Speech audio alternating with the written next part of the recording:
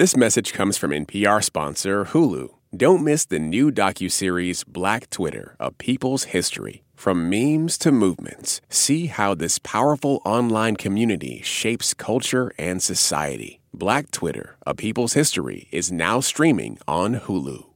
Hello, this is Sarah's great-aunt Nancy. This week on the show, NPR political reporter Danielle Kurtzleben and reporter for Marketplace from American Public Media, Kimberly Adams. All right, let's start the show. From NPR, I'm Sarah McCammon. It's been a minute. Sam Sanders is enjoying the week off, which means I got to pick this song.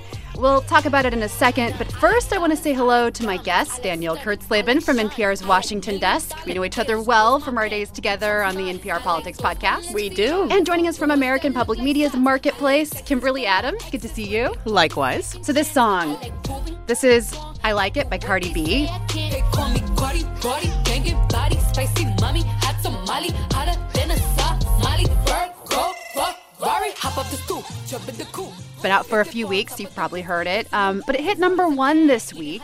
And if you recognize it from maybe a long time ago, it's because it's a remake of the 1967 hit I Like It Like That. Oh, he's so handsome, what's his name? Do you guys recognize this? Oh, yeah. The song? Oh, yeah.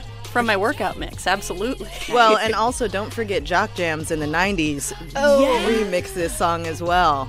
Oh, that's right. I think that was in my drive to work mix in the early 2000s, which makes me feel so old. But this song is significant for a couple of reasons. First, Cardi B is now the first female rapper to have 2 #1 hits. And as Layla Cobo wrote in Billboard this week, the bigger story is the fact that second #1, I Like It, is a fully bilingual song where Cardi B raps in English and her 2 fellow artists, Bad Bunny and J Balvin, rap in Spanish. And she says, out of a 13-track album featuring a bunch of options, the only one that got to the top is the bilingual one.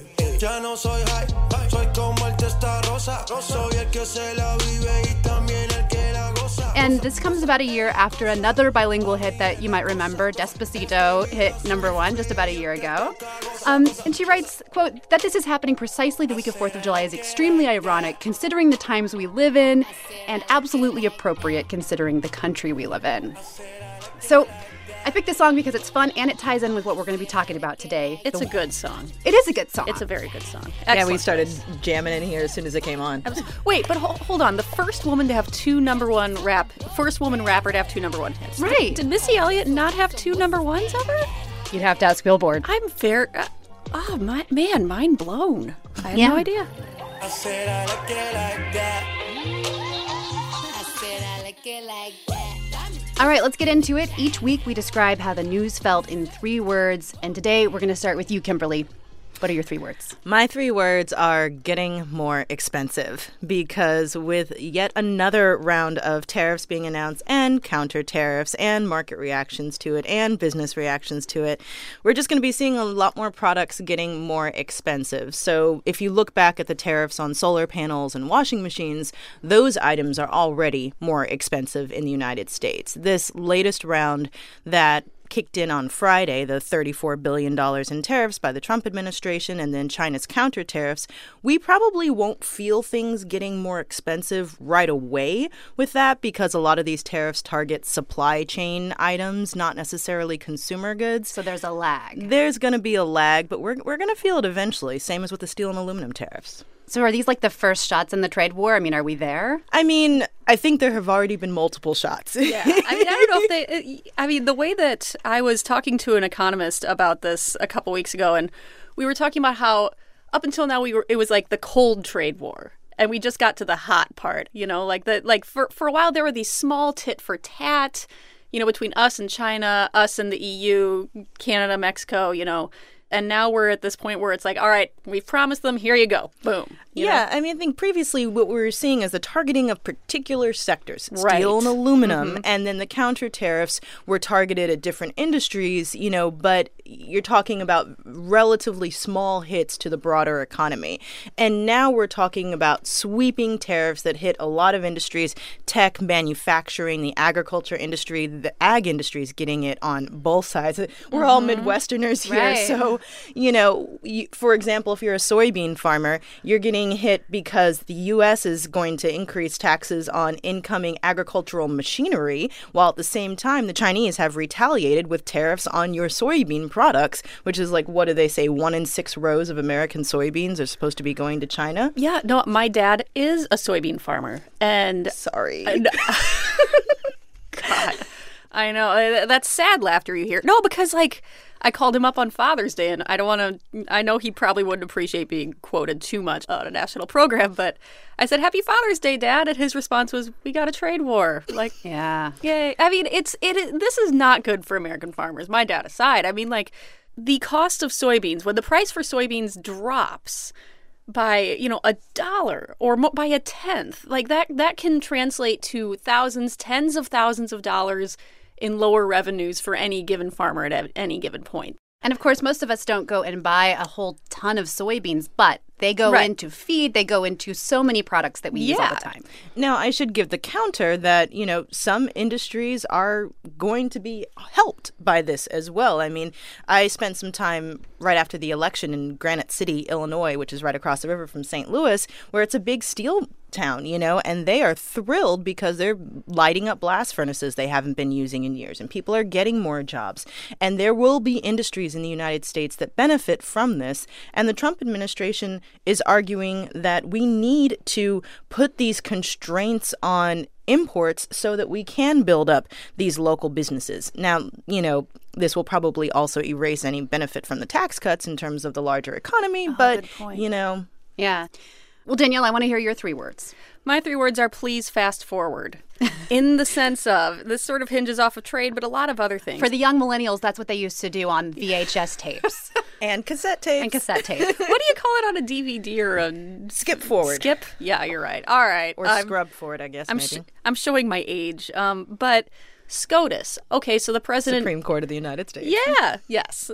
So the president is going to announce his pick to replace Anthony Kennedy on Monday. But even then, of course, that's not the end of the line. Then there are confirmation hearings. But even then, what we're really going to be waiting on is, all right, but seriously, what does this judge, whoever it is, Barrett, Kavanaugh, Kethledge, whichever one he picks, what are they actually going to rule on things like abortion, on any given thing that pops up in front of them? Abortion being... And that'll take a while, right? Because, of course, these cases have to work their way through the system. The court has to take them, then they have to consider them. So it'll be a while till we know, since we can't fast forward. Yes, exactly. And then there's family reunification. Friday was the first big deadline that has been imposed on the government to say, all right, you need to have these kids with these parents back together by this date, et cetera, et cetera, et cetera. There are a few of those deadlines. Okay, but is the government going to be able to do that? And how will they be able to do that? And the story that really got me this week, those kids that are trapped in the cave in Thailand. I've been obsessed with this story. Same here. I know, it's so upsetting, really. Right, but the thing is, it was such great news at first that they found these kids. That's lovely. And then the fact that it is so touchy to try to get them out. One person has died trying to get them out. But can we just take a moment and talk about that coach? Can you imagine being in there with those kids and that coach somehow kept all of them together and all of them safe? Physically together and keeping it together. Yeah, I was reading psychologically together for 9 days in the dark. It's incredible. Yeah. Yes. While the future is uncertain that whole time and you have no idea what's going to happen. That's a very good point. And the final thing I'll add on top of this is Scott Pruitt, who we did get an ending on this week. After months and months of, it seemed like, scandals large and small piling up on this guy, he did resign. But I mean, that was a... EPA director, lots of headlines about him, I guess, allegedly using his time and resources for personal matters. Right, yes. The story that sticks with me is the thing about using the lights and flashers and sirens and stuff on the motorcade to get to go to a meal at Le Diplomat, which is a famous relatively famous, well-known French restaurant here in D.C. Right. But that, there was a long ramp up for this happening and people wondering, what is going to happen with this guy? Well, we did find out this week he did resign, but it seems like no matter how heavy the news cycle is, it's always in service of, all right, but seriously, how is this going to end? And we so rarely get endings. Right. And now I'm going to do my 3 words. Mine are in the balance because, once again, kind of like you said, Danielle, we find ourselves on the edge of our seats just waiting for a lot of big things to take place. I do think about trade. You hear about trade imbalances between the U.S. and China. Now it's looking like we're in the midst of a trade war. The president has some really pivotal meetings in the coming days with a lot of things sort of, in play. Russian President Vladimir Putin in the next couple of weeks, this upcoming NATO summit in Brussels in the next several days. And then, of course, in the balance, I think of the courts. I think of the scales of justice, right? Balancing the issues and the balance of the court. I mean, you touched on this, Danielle, but, Kennedy was the swing vote for a long time on a lot of these major issues. And whoever Trump nominates, most likely, if confirmed, would tip the balance of the court to the right. I've been very fascinated throughout the week listening to the narrative around this, especially coming from liberals, where they're just like, oh my gosh, this is the end of Roe v. Wade, and this is going to have such a lasting effect on American democracy for the next several decades. Supreme Court, lifetime appointments, I get it. All these important critical cases are in the balance. But it is not the only branch of our government.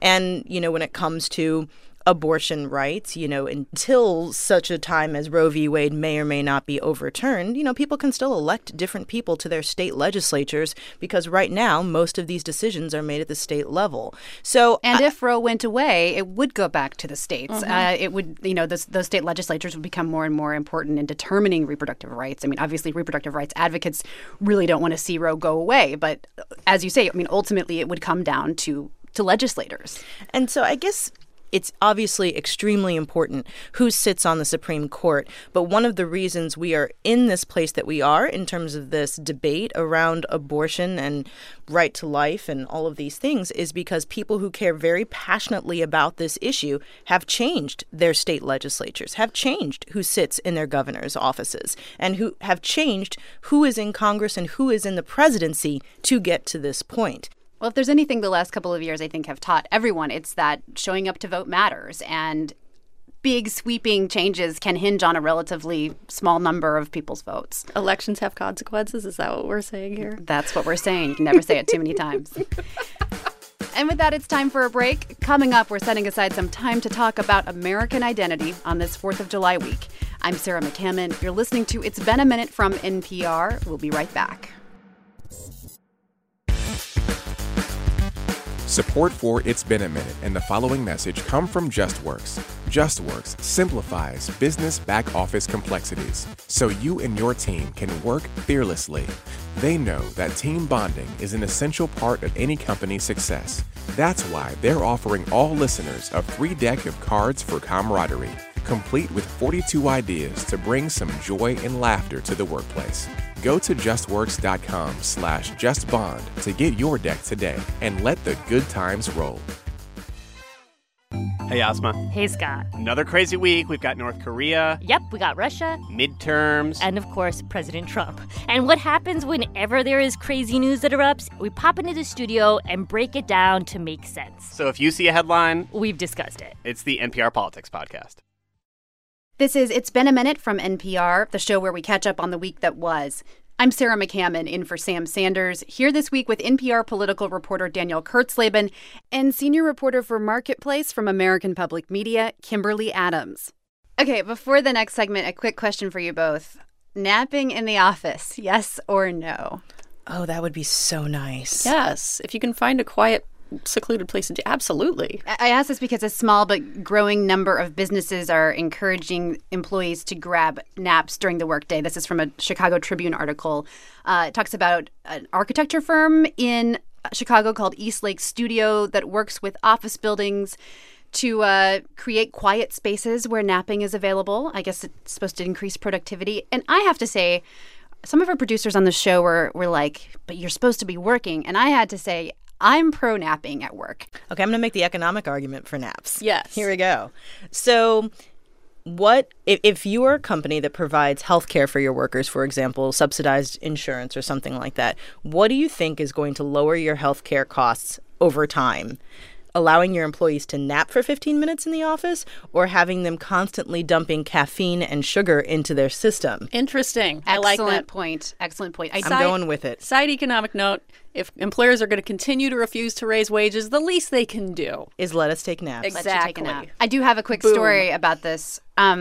Some people who listen to this show may know that Sam Sanders was on the 2016 campaign team, along with you and I, Danielle, and was a host of the NPR Politics podcast before coming over here. And I remember one day during that exhausting campaign cycle, we were getting ready to do, I believe, a live show here at NPR headquarters. And we'd been working all day and we were getting ready to have a long night. And so I, wanting to be a responsible employee, decided I was going to go take a nap. So I found this little quiet room that we have and went over and it said, not occupied. So I opened the door and on the floor, shoeless, one Sam Sanders. Lock the door. Lock the door. I know. So he offered to get up and let me have it, but that was very nice. I of let him sleep. I think I went and slept in a studio or something. There's a couch in that room over there, by the way, if you ever need a nap. Yeah. Okay. All right, Danielle and Kimberly, because this week was the 4th of July, we're going to take some time to talk about what it means to be an American today. This has obviously been a big question, especially the last couple of years with our rapidly changing and divisive politics. So first, I want to talk about how we as Americans feel about being American. The Gallup poll has been tracking this for a long time. What percentage, if you had to guess, would you say of Americans are extremely proud to be an American? Well, I read the poll. I can't really guess. Not fair. Danielle? What was it, like 40? No, yeah, you're close. It's 47%. And what I think is interesting about that is it's a record low for the time that Gallup has been tracking this. The record high was 70% back in 2003. Of course, that was right after 9/11. So patriotism was at an all-time high. Why do you think it's going down? Democrats. I mean, that's I do remember this from the poll. Yeah, I mean, like the Democrat pride in being American, or extreme pride, as we're talking about here, has slid over the years. Which is a thing that struck me about this poll, because polling on so many things in the last couple of years, especially, but also the last couple of decades, has been dependent upon who is in the White House. But this poll, though, looking at this poll showed that Republicans are consistently prouder to be American, and seemingly relatively regardless of who's in the White House, compared to Democrats, who have just been lower than Republicans and who slid this year especially, which, you could reasonably hypothesize as a Trump effect. Right. I think that is kind of getting to the root of why that overall number is so low, is because how you feel about being an American has suddenly become, not suddenly, but over time, become a partisan issue. At least when I'm reading that question and looking at people's responses, I thought to myself, I bet people are hearing or reading that question and thinking, how proud am I of what America represents in the world today? Which is a politically divisive question. It's a politically divisive question, and it depends on who's in office at a given time and what policies are happening at a given time. And so I think right now, when we're looking at what's happening at the southern border, when we're looking at, what's happened, our diplomatic efforts internationally, and how America is being presented and received on the world stage, and then layer on that partisan divide, I think that's where that number comes from. So our view of the country is changing, and the country itself is changing. You touched on the southern border. I mean, all this tension over immigration is arguably, and I think it's backed up by data, driven by demographic change. There's been a lot made of the projections by the Census Bureau that as of 2044, the U.S. will no longer be a majority white country. I don't think we can really talk about American identity without talking about demographic change, how the electorate is responding to it, and Donald Trump, right? So I got on the phone this week with Lynn Vavreck. She's a political scientist at UCLA, and she's written a book coming out this September called Identity Crisis, looking at the 2016 campaign. And here's what she says about how Trump fits into this larger landscape of a changing America. Part of the reason that people who supported Donald Trump were so vocal about what they believed may be because they sense the rest of the country is moving in the other direction. So when you hear people say things like, I don't know how to live in this country anymore, it's not the country that I know or I'm familiar with, that really might be an expression of what is actually happening around them. I don't know about you guys, but I've definitely heard Trump supporters say that very thing to me, that this country feels like a different place. Do you hear this kind of thing too at all in your reporting? Yeah, it's a thing I've definitely heard in my reporting for sure. And I mean, like, I am from a relatively red place. I hear it I've heard it when I've gone home as well. This is definitely a feeling that's out there in America.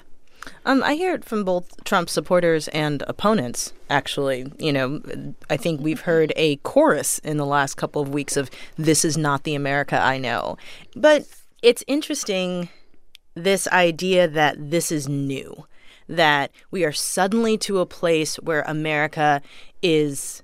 And this is the argument you hear a lot on the liberal side. It's like, America has always been a nation of immigrants. Why are we cracking down on this now? And I'm like, that's some revisionist history, because yes, we've been a nation of immigrants, but there have always been groups that were otherized in that process. It's not like it was smooth sailing until 2016. Yeah, I mean, you had slavery, you had Native Americans being violently suppressed and removed from their homelands. And then you had different ethnic groups and people from different countries, whether you were Irish or Polish or Jewish or pick whatever disenfranchised group. There has been a long history in the United States of certain groups having privileges over the others. So this is not a new trend, but I think one of the things that can induce pride in being an American is recognizing that throughout these various changes, we as a country have found a way to continue to move forward. One of the things that Lynn Vavreck talks about is there is actually a surprising amount of agreement. We tend to focus on the differences, but on a couple of key issues,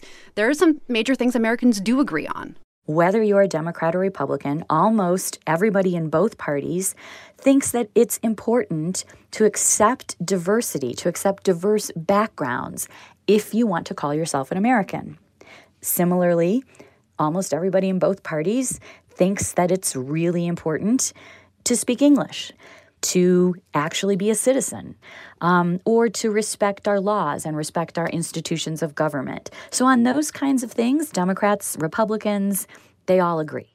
Yeah, I thought that was kind of interesting because you have this widespread openness to diversity. And if you crunch the numbers, I'll break them down a little bit more, which we can do in a second. It does break down somewhat along party lines. But on the whole, there is a widespread, at least on paper, agreement that we should accept diverse backgrounds. And also, other polling has showed a growing acceptance of immigration, the idea that it's a good thing for the country. Those questions are easy to answer in the abstract.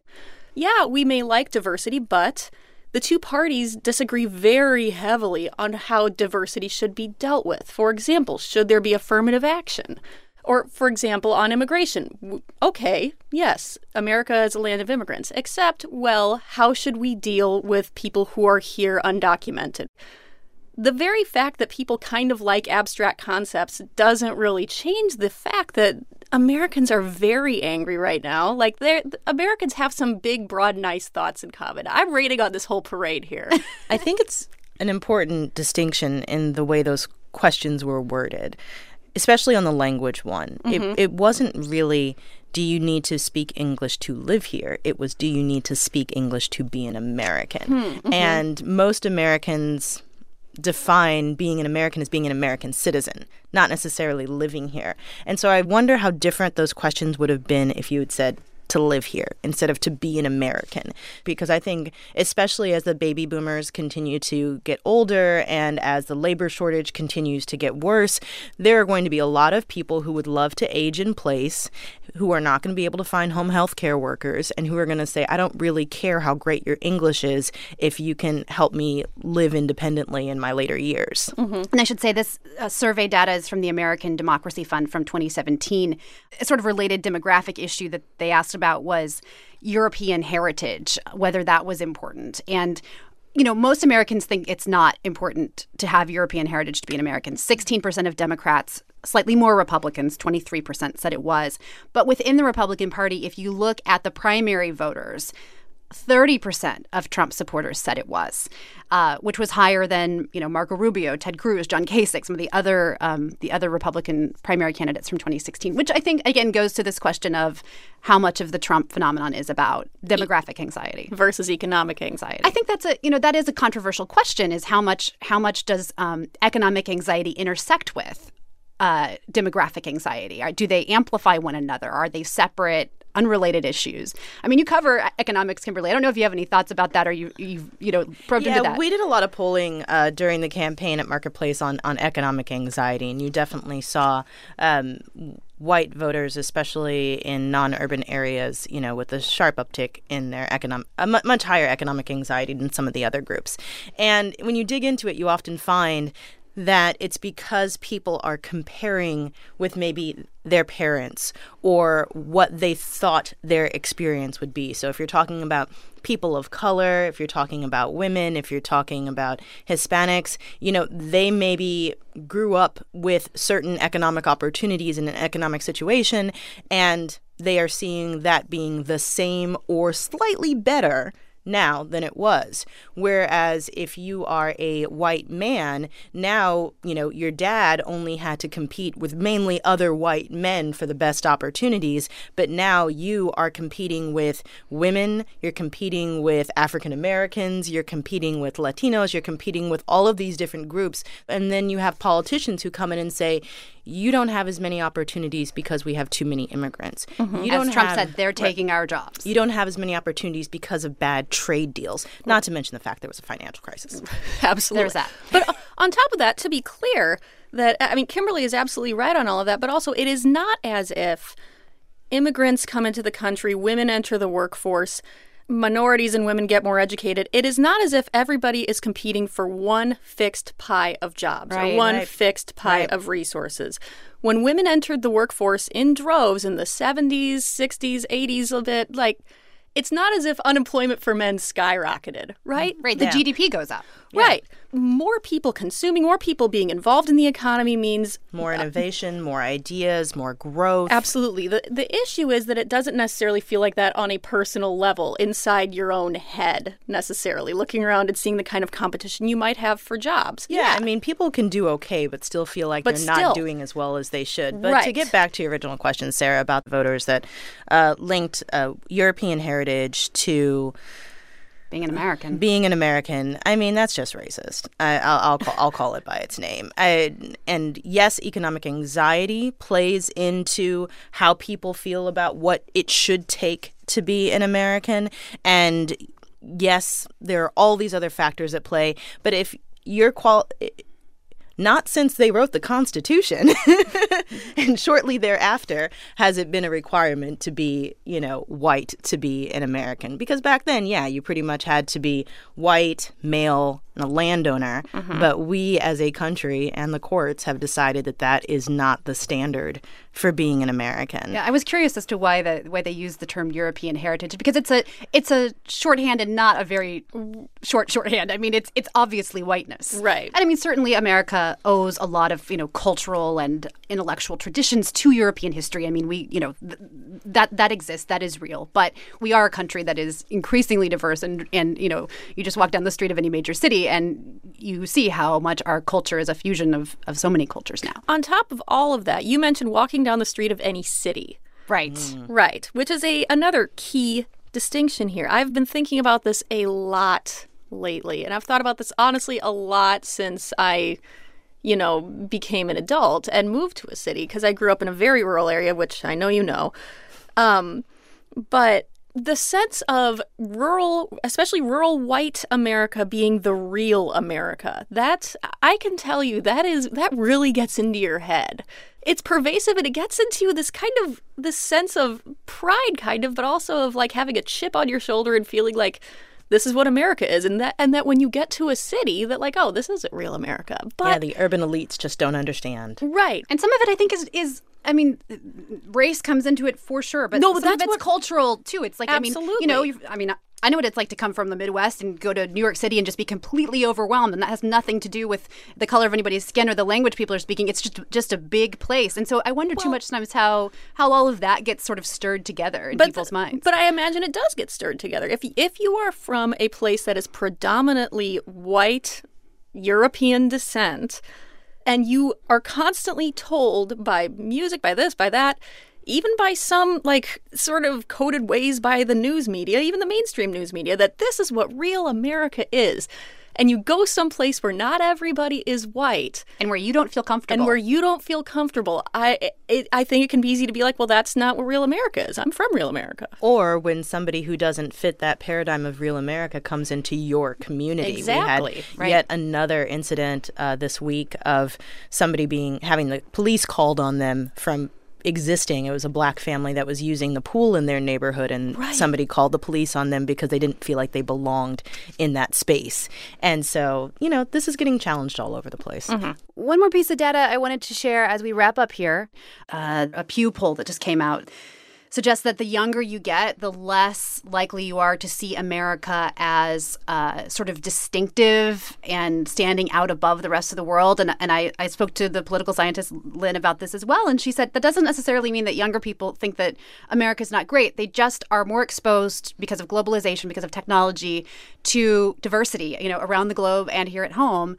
And so, we're seeing an evolution of attitudes. And it seems to me that evolution, how we look at the country, how we look at ourselves, that's just going to continue. Mm-hmm. Okay, time for one more quick break. Stick around for a message from Sam for our LA listeners. And of course, after that, Who Said That? Hello, Sam Sanders fan. I'm Anoush Samarodi, and I want to personally invite you to listen to Zigzag. It's a new podcast about changing the course of capitalism, journalism, and women's lives. You'll learn about new tech through a very personal story and a risky social experiment. Zigzag, every Thursday this summer from Radiotopia.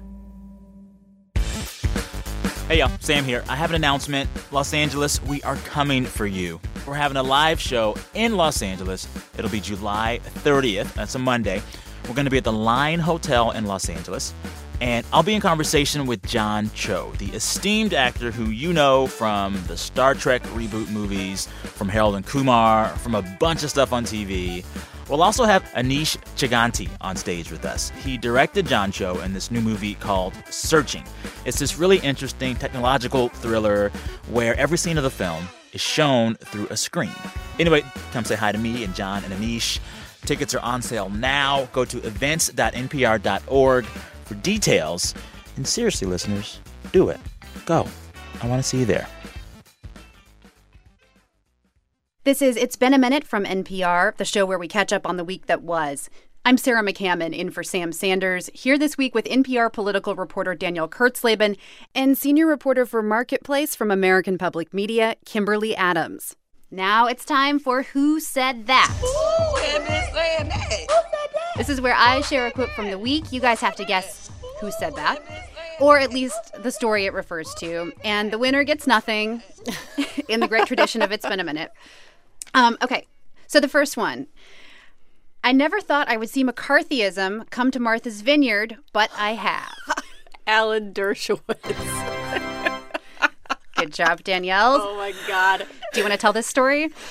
Honestly, I haven't even read the op-ed. I've just seen Twitter exploding over it. So Alan Dershowitz, who is Harvard law professor. Yes, he's also pro-Trump. He is...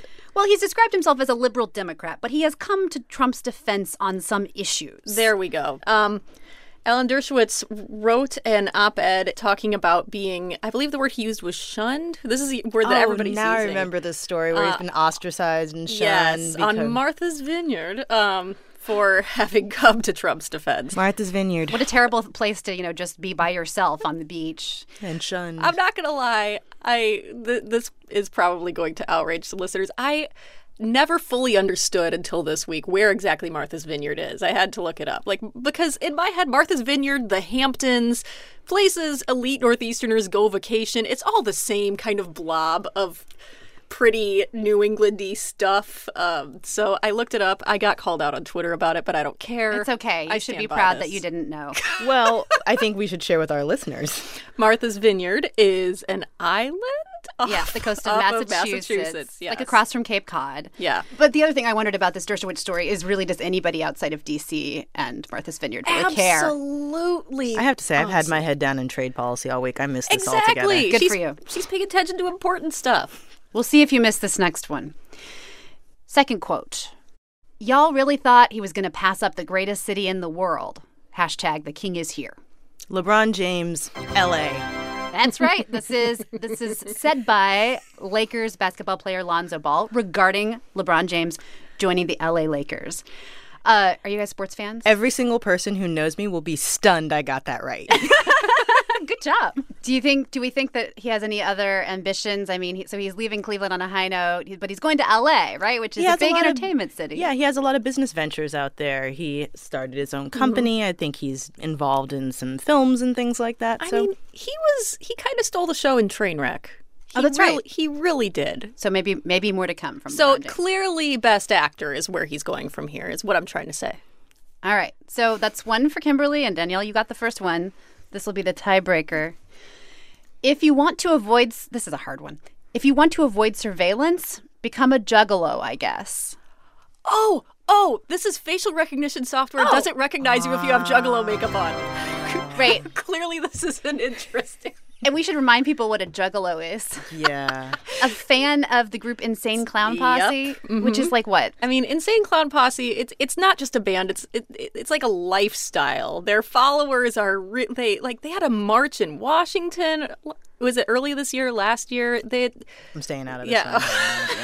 I keep looking at Kimberly. It's just one of those words that she's just looking away. I just have to Google it every time I hear it because I forget what it is. Look in my mug. I cannot pretend to be an expert here, but I read this and I just kind of giggled. And how about we just say instead that this just means that if you put enough crazy makeup on your face, then maybe facial recognition won't be able to recognize you. And a computer scientist on Twitter figured out that juggalo makeup apparently defeats facial recognition technology. All right. So Danielle won. Congratulations. I think Kimberly would argue that I lost by knowing anything about juggalos, but I mean, I am going to graciously accept my defeat. We're all winners, guys. Okay, now it's time to end the show as we do every week. We ask listeners to share with us the best thing that happened to them all week. We encourage them to brag, and they do. Let's take a listen. This is Matthew in Austin, Texas. I'm here fishing with my friend Jamie, and the best thing that's happened to me all week is I caught 2 fish. Jamie caught only 1. This is Maya from Chennai, India. The best thing that happened to me this week was that I got to see one of my close friends for the first time in around 3 years. The best thing that happened to me all week was deciding to work on July 4th and having the entire office to myself. I had my 60th birthday party. Yeah, I said it, 60, but damn, I look good. This is Shannon from San Diego, but originally from Los Angeles, California. And the best thing that happened to me this week was LeBron James is going to the Los Angeles Lakers. Can't wait to see him in that purple and gold. This is Charlotte from Massachusetts. This week I finished a 6-week round of radiation treatment for breast cancer, and I got a job offer the very next day. The best thing that happened to me this week is that my dad drove all the way from Albuquerque, New Mexico to Madison, Wisconsin to help me install my air conditioner when none of my friends could help. So not only is my apartment cool, but we got to go eat brats on the lake, and I got to show him my new town. This is Rob from Annapolis, Maryland. Last week we suffered a tragedy in our community, and I lost a friend. It was not a good week. But last Friday night, I joined thousands of others in marching down Main Street to the city dock. Tourists and others in town came out of the stores and restaurants to join us and watch us. It was a great start to the healing process. Have a great week. Thanks for the show. Bye. Bye. Thanks to all the voices we heard there: Matthew, Maya, Briar, Lisa, Shannon, Charlotte, Amber, Carl, and Rob. Newsrooms all across the country, including ours here at NPR, probably yours, Kimberly, at Marketplace, had a moment of silence this week in honor of the journalists killed at the Capitol Gazette. They're in our thoughts. Yeah. We appreciate you sharing your best thing, even if we didn't have time to include it here in the show. Keep sharing them. At any point throughout your week, record yourself and email the file to samsanders@npr.org. That's it for us on this 4th of July week. Thanks to Danielle and Kimberly for being here on this weird week with a half weekend smack in the middle. And of course, we're going out the way we started the show with I Like It. Very nice. This week, we've been talking with Danielle Kurtzleben, NPR political reporter. Thanks for hanging out with us. Yes, of course. Thanks also to Kimberly Adams, reporter for Marketplace from American Public Media. Thanks for having me. It's Been a Minute was produced this week by Brent Bachman and Anjali Sastry and Kumari Devarajan, with Steve Nelson, our director of programming, additional editing by Jeff Rogers. The vice president of programming at NPR is Anya Grundmann. Refresh your feed Tuesday morning for Sam's latest conversation. You'll hear Rainn Wilson, who played Dwight Schrute on The Office, talking about his recent film, about his Baha'i faith, and of course, about The Office. All right, thanks for listening. I'm Sarah McCammon. Have a great weekend.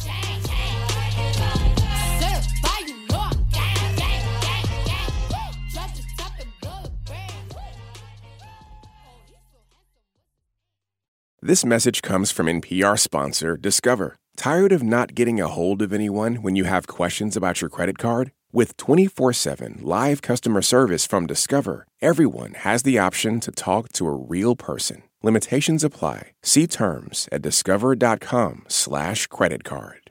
This message comes from NPR sponsor Discover. Tired of not getting a hold of anyone when you have questions about your credit card? With 24/7 live customer service from Discover, everyone has the option to talk to a real person. Limitations apply. See terms at discover.com/creditcard. Last year, over 20,000 people joined the Body Electric study to change their sedentary, screen-filled lives. And guess what? We saw amazing effects. Now you can try NPR's Body Electric Challenge yourself. Listen to updated and new episodes wherever you get your podcasts.